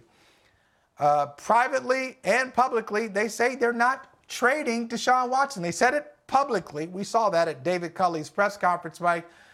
And then privately, according to sources, people are calling the Texans and they're getting the Heisman. No, we are not interested in trading Watson. Now, I think this is a mistake. Mm-hmm. I wonder why they are flexing on this, especially at this time of year. It's not going to change. You need to listen to grown folks. Because grown folks usually have a process. Most of the time. I'm not saying all the time. But most of the time, grown folks have a process. So if they got an issue with you and they feel like it's a legitimate issue, that thing is not usually resolved with like some kind of sweet gloss over. Let's sit down and have some tea, some sweet tea, and let's talk about this. Deshaun Watson's a grown man. It's February. The Texans have no draft picks. They need to make some moves. They got a rookie general manager and a rookie head coach, and they got a veteran quarterback, more veteran than they are, who knows what he wants to do. He wants out. And for them to continue to say they're not going to let him out, I think is a disaster and a huge mistake. If it's leverage and there are conversations being had or calls being placed or offers being extended, And this is sort of like, and we'll get to them momentarily because I think there's a connection, sort of like the Eagles not liking what they're hearing so far. If this is the Texans not liking what they're hearing and just maintaining a public posture that we're not doing this, which is code for come correct or don't come at all, that's one thing. But I don't think it's football reasons, because you're talking about football reasons. Honestly, man, I think this is the ghost of Bob McNair. This is not letting the inmate run the prison. I think that's it. I think they are doing this to prove a point. And like I said, my prediction is that they're gonna cut off their nose to spite their face. They're gonna get into a stare down. They're getting into a Mexican standoff with Deshaun Watson, and just decide, okay, you're not gonna play. We'll see. Okay, you under contract. Okay, we'll play hard, but they want to play hardball. When honestly, the solution is really, really simple. It's really simple. And all it takes is just like setting pride aside and thinking practically. He's asked for a trade. Let him seek it. Oh, okay, cool. You got permission. Go seek a trade. We're not making you any promises. We're not telling you that you're going to have a trade that you're bringing back to us that satisfies what we think is proper value, proper return on an asset such as yourself, Deshaun. But you have our permission to go try. So, hey, you know what? We messed up. We got our wires crossed. By the way, there's some miscommunication here. What does that mean? What does that mean? So if he goes and he says he has permission to seek a trade, that means if he goes to the Jets, David Mulligata, Jets will trade. Go to the Jets, broker a trade. Bring us something. Bring us back an offer we can't refuse, David. Okay. Put the agent to work. Put his super agent. He has a super agent. Put David Mulligata to work. And it's like this. It's like, okay, hey man, we messed up. We got our wires crossed. Okay. Are we wasting our time if we do that though? And maybe we implied the wrong thing. No, maybe. But okay, listen. We're trying to do better. We're trying to do better, Deshaun. That's a good question, because you wasted your time investigating coaches and general managers because you got the impression that you're going to have a real seat at the table, a real voice when it came to the future of this franchise, to the direction of this organization. Now, maybe you inferred that, maybe we implied it. Either way, there was miscommunication. Okay, we hired Nick Caserio. You found out in Mexico, you're upset. I got it. You don't think you were a true partner in this process. Let's rectify that. We'll be a partner in this process from this moment on. Okay, you have our permission to go and seek a trade. We make you no promises on whether or not we will actually trade you. But since you want out of Dodge so bad, since you want away from this organization so bad, we're not going to just ignore you. We're not going to treat you like a child who's throwing a temper tantrum. We're actually going to listen to you. We're going to take you seriously, allow you and your agent to go to any team you want to go to. You have a no trade clause, for crying out loud. Any team you want to go to. Figure out a trade package, bring it back to us. We'll go from there. If you don't bring us back something that we like, you'll be here.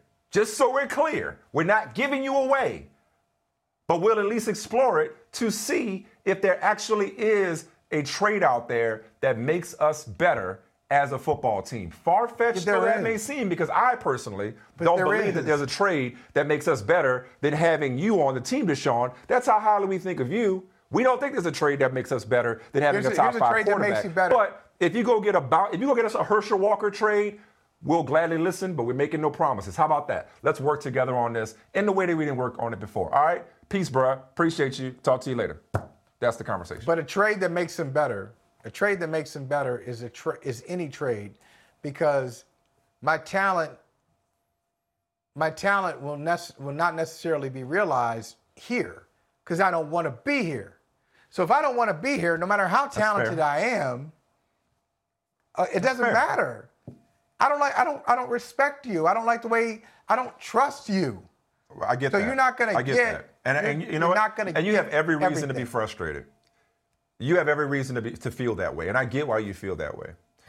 And while I think Nick Caserio and David Culley, I think if you give them a chance, Deshaun, I think if you give them a chance, we actually have a chance to turn this thing around.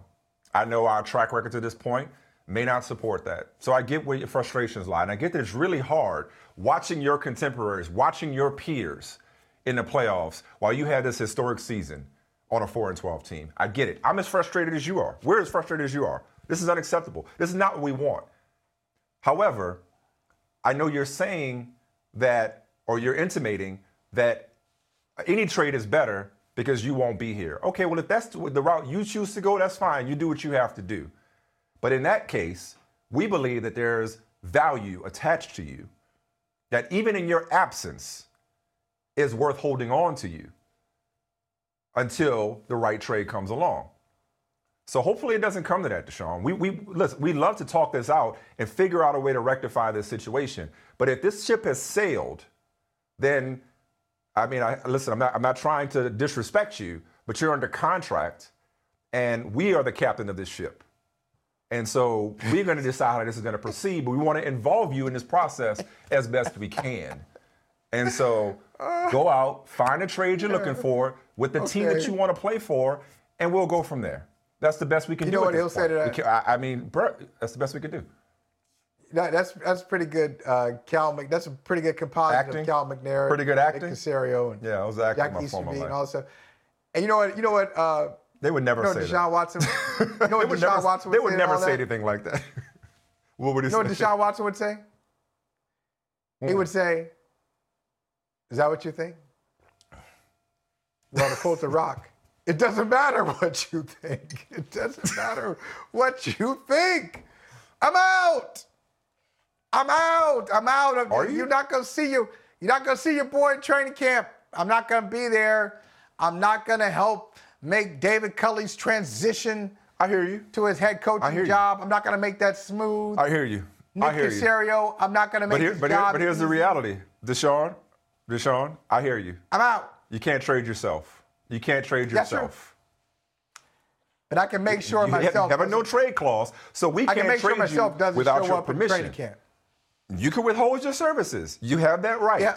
And we have the right to fine you. We don't want to do that. Mm-hmm. We have the right to come back for your money. We don't want to do that. And I'm not trying to test your gangster. I have no doubt that you're willing to go to take it this far. I have no doubt about it. So let's move forward amicably. What's the solution? We don't want to trade you. You don't want to be here. There's only one way out of this, and that's to find a trade that we can't refuse. Go for it. You have our permission to seek a trade. You know what, Mike? I think that trade is out there. I mean, based on, I don't want to go too crazy because I'm not sure that Matthew Stafford, like the Rams-Lions trade is the market. I think it's a market. It had so many things in place that were just perfect for both sides. I'm not sure we can use that as a baseline to determine what's going to happen going forward with every quarterback involving, every trade involving a Pro Bowl quarterback. I don't think that's sustainable.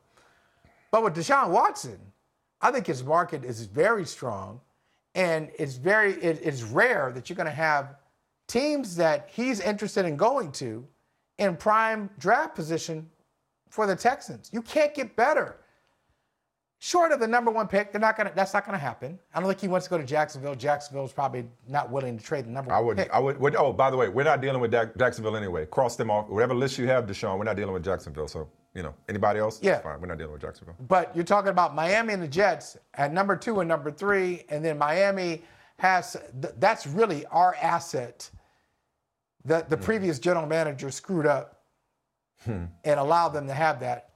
I could just see that. That's a good fit for Deshaun Watson. It's a good fit for the Texans. 100%. You get great value. Yeah. And there are quarterbacks there. At least two quarterbacks. At least two. Yeah. That are worthy of that selection.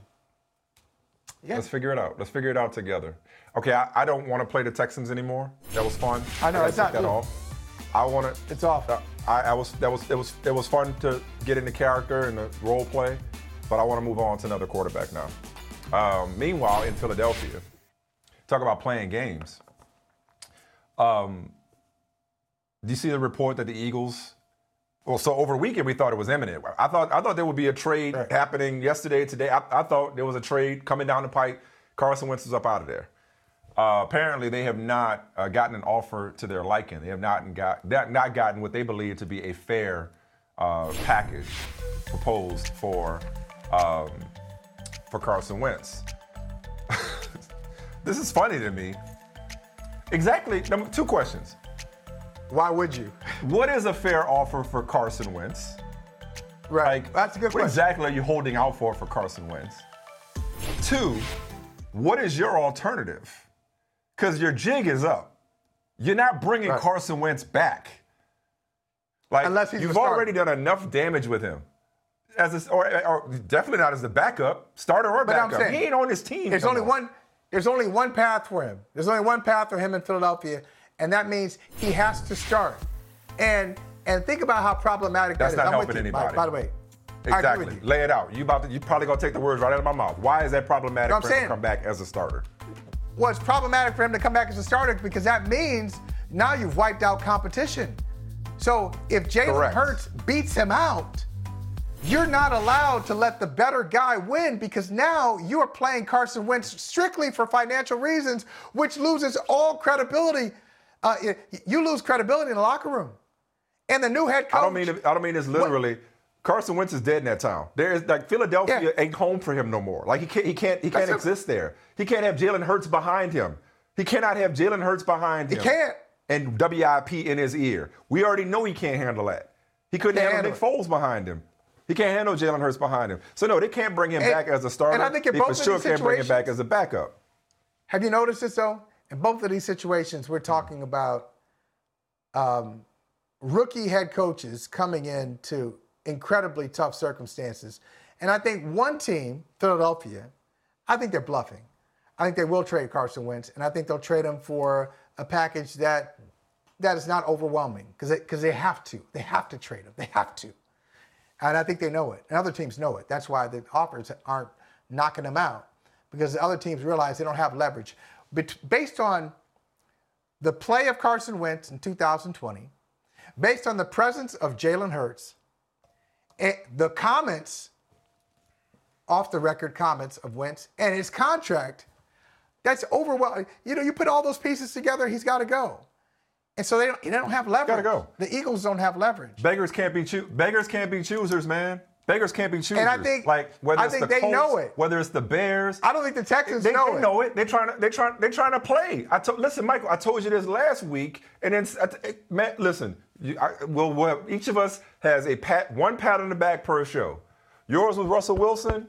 Mine was telling you exactly how this was going to play out when the Eagles, when they were talking about a quarterback competition. Okay, and then over the weekend, sure enough, they're looking for a Matthew Stafford type trade, just as I said last week. So now they haven't gotten that Matthew Stafford type trade because they're trying to offer 2017 Carson Wentz, which is not what any other team is getting. Whoever, whether it's the Colts, the Bears, the Patriots, anybody that takes Carson Wentz is doing the Eagles a favor because they're giving them, wait for it, this is the topic, this is the metaphor du jour, they're giving them an off-ramp. They're giving them an off-ramp from this situation. Like they're taking on, they'll take a cap hit, but they're taking his salary and they're relieving you of a quarterback controversy or quarterback competition, which is the same thing for your rookie head coach. So the Eagles ain't fooling nobody. They ain't fooling us. And most of all, they ain't fooling these other teams that they're supposedly negotiating with. They haven't received a fair offer. So what? So what you gonna do about it? What you gonna do? You gonna keep him? Right. You're not gonna move him? What's fair? Fair is only what you have the leverage to negotiate. Fair is what you only have the leverage to command. Okay? Do I have a fair salary? It's what I'm getting paid. Am I worth more? Maybe I am. I'm only worth what I can command. Maybe, maybe not. Hypothetically speaking, maybe I should be making 3 times as much as I go find it. I was gonna say, okay, yeah, let's be real about it. That's great. Glad you feel that way. You should feel that way. You should feel like Carson Wentz because you traded up to get him, because you invested so much in him. You should feel like he's worth more. Guess what? He's one of the worst quarterbacks in the league last year. We're doing you a favor. Take it. Come on now. Yeah, and I think he will wind up on. I think he'll wind up in a good situation. When it's all said and done. He'll wind up in a good situation. I think he will. But they'll be lucky. They'll be lucky if they get a first-round pick. They're probably not going to get a first-round pick. Oh, they ain't get a first-rounder. No, I would never give up a first-round pick for Carson Wentz. Not even one. I would not give up one first-round pick for Carson Wentz. I would not give up a first-round pick for Carson Wentz. I would not. No, that's too high for me. If I'm the Colts, Bears, whoever, you're not getting a 1 for Carson Wentz. Hell no. No. Just because he was taken in round 1? No. I'll find a quarterback. No thanks. No thanks. You look at. I still think he's a good quarterback. Maybe I'll give you a 2. I think he can be. I think he can be a really good quarterback. I think he's got good quarterbacking left in him. I don't know if you agree with that. I do. Yeah, I agree with it. That's why I'm interested in trading for him. But I'm not going to pay a premium given what I saw from him last year and given the situation that you're in. This is me taking back in role play. This is me taking advantage of your situation. I was going to say, what? You need to get rid of Carson Wentz. I want a quarterback. I'm Philly now. Who's more desperate? I guess. It ain't me, it's you. You're more desperate to get rid of Carson Wentz than I am to acquire him, says any other team in this conversation. Because there are other quarterbacks I could get. There are plenty of other quarterbacks I could get. I want Carson. I prefer Carson. I'm not going to overpay for him. This is you're going to buy a car. Can't reek of desperation. Then you go into a car dealership. Can't do that. No, not at all. I got it. All right, let's take a break. I'm sure we're behind on breaks. Go ahead, last word as you gotta get the ready. music plays. Go ahead. When you go to a car dealership, just get ready for this. I just got to talk to my manager. Let me just go talk to my manager real quick. I'll get back to you. I don't know. Hey, my manager says we can do this. Stop. I don't want to play games. I just want the car.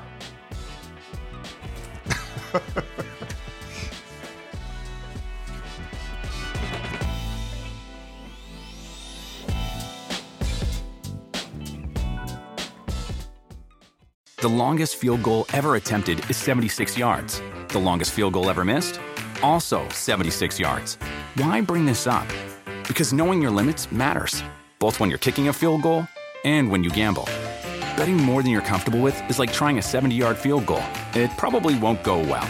So set a limit when you gamble and stick to it. Want more helpful tips like this? Go to keepitfunohio.com for games, quizzes, and lots of ways to keep your gambling from getting out of hand.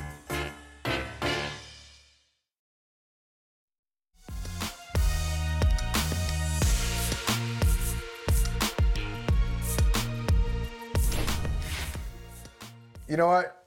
What do you mean LeBron watches this show? Or is not this show, you mean like some other show? You don't mean this little thing. No. You don't mean this little I remember that. I think LeBron watches Brother from Another, also known as Two Dudes on Zoom. Yes. Because no way. What? You don't think he watches us? You don't think he goes around looking at the hashtag kids from Akron, finding a kid from Akron to give some support to? Kid who grew up right in his neighborhood, LeBron, right down the street from you. Oh, you think he cares because of you? I see. Okay. Yes. Okay. Well, yes. All right. I'm speaking for myself. Hey, I'm not going to flatter myself. I'll leave that to you. Now, but, because of me, because this is Ubuntu, because of me, he also cares about you too. I exist because you are. Look, no, in all seriousness, I was just playing around. It seems like since we started that conversation, remember we had that conversation that I had this revelation, this LeBron Jordan revelation. Look at some of these numbers that he has put up since we had this whole, I got LeBron over Jordan. We've got 3 games. In 2 of the 3 games, he's had triple doubles. Last game, you see it right there, 28 points, 14 rebounds, 12 assists. Game against the Nuggets, their so-called competition in the Western Conference, they pulled away from them and beat them handily. And then, so after they beat the Thunder last night, I don't know if you saw it, LeBron was asked about, hey, did you watch Tom Brady? Seeing him at 43 years old, does it change what you're thinking about yourself? And he gave a good and philosophical answer. Hey, it doesn't change anything, different positions, different sports, but he's inspiring. And you want to talk about legacy. At 36 years old, the best player in the sport, just won his 4th championship, favored to win his 5th. Now, there's a legacy conversation you can have about LeBron, but I don't think it's a coincidence that he's really started to turn it on since we had this conversation about LeBron versus Jordan. I don't know. Okay, good. Coincidence? No, I like that tongue-in-cheek take there. I like that a lot. I want to focus on a word that we throw around a lot, not legacy, but appreciate. We should appreciate LeBron. We should appreciate greatness, appreciate Tom Brady, while we can. But I want to, this appreciate can mean admire. It could mean, celebrate, recognize. But appreciate could also mean just gratitude, like thank you. I appreciate you. I appreciate what you've done. And that's where I'm at this morning, or this afternoon, I should say. That's where I'm at with LeBron right now. Like, man to man, straight up, thank you. Thank you. Thank you for your professionalism. The stat that blew my mind today, so what wasn't on that graphic, where it showed the 2 triple-doubles in the last 3 games, we could put it back up. The number that wasn't on that graphic was the minutes played. Played 42 minutes last night. Played 46 minutes in that, I think it was a double overtime game against the Pistons 2 nights earlier. That's right. 2 nights ago, 46. Last night, 42. Okay? This year, at 36 years old, okay, 18th season, he is averaging 34.5 minutes a game. That's more than Zion Williamson, Trae Young, Donovan Mitchell, Jaylen Brown, Bam Adebayo, De'Aaron Fox, and Ben Simmons. I just appreciate, and I had a producer who told me this once, and it always stuck with me. When I was first starting to do this daily talk show thing, it was like, you know what made Michael Jordan great was the 40 he dropped in Sacramento on a Tuesday night when nobody was watching. Not just the Game 6, not just the playoffs, but like brought it every night. Right. And I look at LeBron and I'm like, this year was supposed to be, man, it was a shortened off season, 72 games, a lot of load management, a lot of resting. The other day he was talking about he's got no energy and no enthusiasm for the All-Star game. You best believe he's going to show up there and win MVP. I was going to say, what he does. He's going to dominate. He's going to dominate. So I just appreciate, and I know he makes it look easy because of his God-given, stature and strength and speed and talent and athleticism. But this man has absolutely nothing to prove at this point. But for him to be wired to get up night in and night out and lay it out there, come up with a triple-double in February when he just coming on. I mean, it's like the consistency, not just his ability to perform at this age, but the consistent effort, commitment, and professionalism that ultimately he's doing it for us. He's providing us with nightly entertainment, not just moments, but nightly entertainment. So thank you. Ooh, I appreciate that, LeBron James. I appreciate that. 2 questions for you. 2 quick questions for you before we transition. On this, because we gotta cover something else. Yeah. 2 quick ones. 1, was that producer saying it out of appreciation for Jordan or trying to get you to play harder? It was the latter. Honestly, it was the latter. It was the latter. Oh, for real? It was a pep talk. It was a pep talk. It was Jamie Horowitz. I'll name check him. It was Jamie Horowitz. Yeah. Name check. And it was when I first started Numbers Never Lie. And he was basically letting me know that, hey, this isn't you're showing up here and there on a show, like carrying a daily talk show. And you and I talked about this when we were going to start this show. Carrying it, not just bring it every day, but every topic. Topic in and topic out. Yep. Like, you don't know when somebody's tuning in or out. Like, you got to bring it every single day. You can't just say, you know what, man, I ain't got it today. Right. I'm sorry, I ain't had time to research this, or I ain't had time to look this up, or I'm tired, I had a long night. It's like you got to bring it every single day if you're going to do this. And if you go, and so not in any way to compare what we do to what LeBron does, I'm simply saying it resonated because, Jordan, he played 82.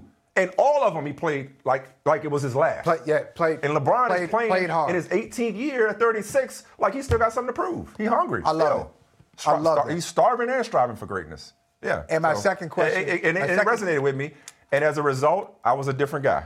Go ahead. I'm listening. I like it. My second question on this is, will you believe if we get LeBron James on the show in the next month? Like before the season is over. Let's put it that way. If we get him on the show before the season is over, will you believe that he is a fan of Brother from Another? I think LeBron may be aware of who I am. Maybe. Not sure. Not certain. I think he is. I think he does. My sources tell me he knows. If you If you could get him on the show, that's all you, dog. Let's just put it that way. That ain't got nothing to do with me. Cool. So I will appreciate you. I will appreciate you and LeBron if he gets on the show, because he ain't coming on the show because of me. Good enough. Get ready. Speaking of things we appreciate, pivoting to a serious topic, and I'll pass it to you. I think we both appreciated the bravery of Pacers assistant coach Bill Bayno, who has stepped down due to mental health reasons. Take it away. Yeah, Mike, this story really stood out to me. You know, Bill Bayno is 58. He's been around basketball for a long time. I mean, college basketball, he was out of UNLV. He spent some time at UMass. Has been around the NBA as an assistant coach. Just one of those guys who's just a basketball guy. I was telling a friend of mine a couple of months ago, I just love talking with basketball people. There's just something different about basketball people who love the game. And he's one of them. But I want to give him all the credit in the world because he's dealt with some loss recently. Lost both of his parents a couple of years ago. The pandemic has been tough. I think he's lost a couple of friends of his during the pandemic. And he decided that this just wasn't the time for him to be focused on basketball. He wanted to step away and think about some of the things, and just kind of assess some of the losses in his life. And we've talked about this on the show. It's also Michael. It's also, sorry to cut you off. It's also Michael and Kyrie Irving. It's also the madness, reportedly, the madness and social unrest of 2020 has also weighed on him, in addition to his personal trauma. And I think, and I hope, Mike, that we have made it clear on this show that we're all about it.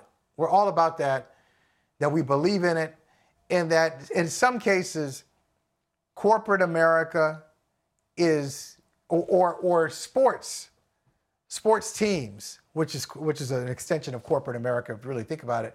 But the whole sports industry is sometimes behind the rest of the culture. It doesn't make you soft. It doesn't mean that something's wrong with you. It's all right. It's all right to look around and not compartmentalize. It's all right to look around and say, well, hey, I'm just going to keep doing my job. I'm going to block this out. Some people can do that, and it hits them later. Or some people it never hits. We're all different. All these things kind of strike us at different times, at different paces. And I just want to say, Bill Bayno, good for you to step back. Yes. I think you'll come back stronger for it. You'll come back better for it, clear-eyed, and able to maybe able to resume being an NBA and assistant coach. Or maybe you look at it and say, I've done this for a while. I'm going to do something else, whatever it is. Just all the best to Bill Bayno and whatever he's going to do in the next few weeks. Bravo, well said. I'll just add that he's still coaching and teaching in absentia, because this is going to help a lot of people who need the strength to step away, to prioritize themselves. There's a culture of, I can't let people down, or I got people depending on me. And that's true. But sometimes you need to put yourself and your family first. Speaking of families, I want to also appreciate and send our condolences. I know you do as well. We gave him a nice, we spent a lot of time on him the other day. I want to recognize the passing of legendary NFL should-be Hall of Fame coach Marty Schottenheimer. And Michael, I want to say this. Marty never won a Super Bowl, as we all know. And we've been talking about legacies. Just as you judge a man by his fruit, you judge a coach by his tree and the fruit from that tree. You know Bill Cowher well. I'll cede the floor to you when it comes to Bill Cowher. Bill Cowher begat Dom Capers and Jim Haslett and Marvin Lewis and Mike Mularkey and Ken Wisenhunt. He also Gunther Cunningham. The late Gunther Cunningham comes from Marty Schottenheimer's coaching tree. So does the aforementioned Herm Edwards, Mike McCarthy, Cam Cameron, Bruce Arians. And also, I mentioned Rob Trzynski and Doug Marrone as well. Also come from Marty Schottenheimer's coaching tree. Think about the careers and the lives and the imprint on history that Marty Schottenheimer's career had. Yep. So you want to talk about what he didn't do? Again, we have to focus on what this man did. And it was a lot for the game and for a lot of different families and a lot of different men. Yeah, I agree. And I love what Bill Cowher said there. NFL lost a legend, but heaven has been blessed with a leader. And so many people say that about Marty Schottenheimer, that he was always prepared as a coach, but he really wanted to know about you as a man. He really, some of the life lessons that he gave were applicable to football, but once you stop playing football, those life lessons were still relevant. So rest in peace, rest in power, Marty Schottenheimer, and to everybody who loved him as well. All right, PFT PM is coming up. Michael, let's continue putting on for the company, for Peacock, because Peacock has hit a home run. News of the day. One of our favorite franchises is coming back, Michael. I know how much you love the Best Man and the Best Man holiday. We're doing a limited series with the original cast. Coming to Peacock. 10 episodes. Malcolm D. Lee, Dana Lynn North. They're going to write and executive produce. Yes. Yeah. Remember people used to think you look like Merch? I've heard that. I've heard that so many times. Dietz and Watson's been making meats and cheeses the right way since forever. What's that mean? It means never cutting corners, ever. It means cooking, not processing. It means our Virginia brand ham that's cooked to perfection, then twice baked to layer the flavors. It takes more time, but you can taste the difference. We come to work every day to do it the right way, even if it's the hard way. Because if it's not right for us, it's not right for you. Dietz and Watson, it's a family thing since 1939. The longest field goal ever attempted is 76 yards. The longest field goal ever missed? Also 76 yards. Why bring this up? Because knowing your limits matters, both when you're kicking a field goal and when you gamble. Betting more than you're comfortable with is like trying a 70-yard field goal. It probably won't go well. So set a limit when you gamble and stick to it. Want more helpful tips like this? Go to keepitfunohio.com for games, quizzes, and lots of ways to keep your gambling from getting out of hand.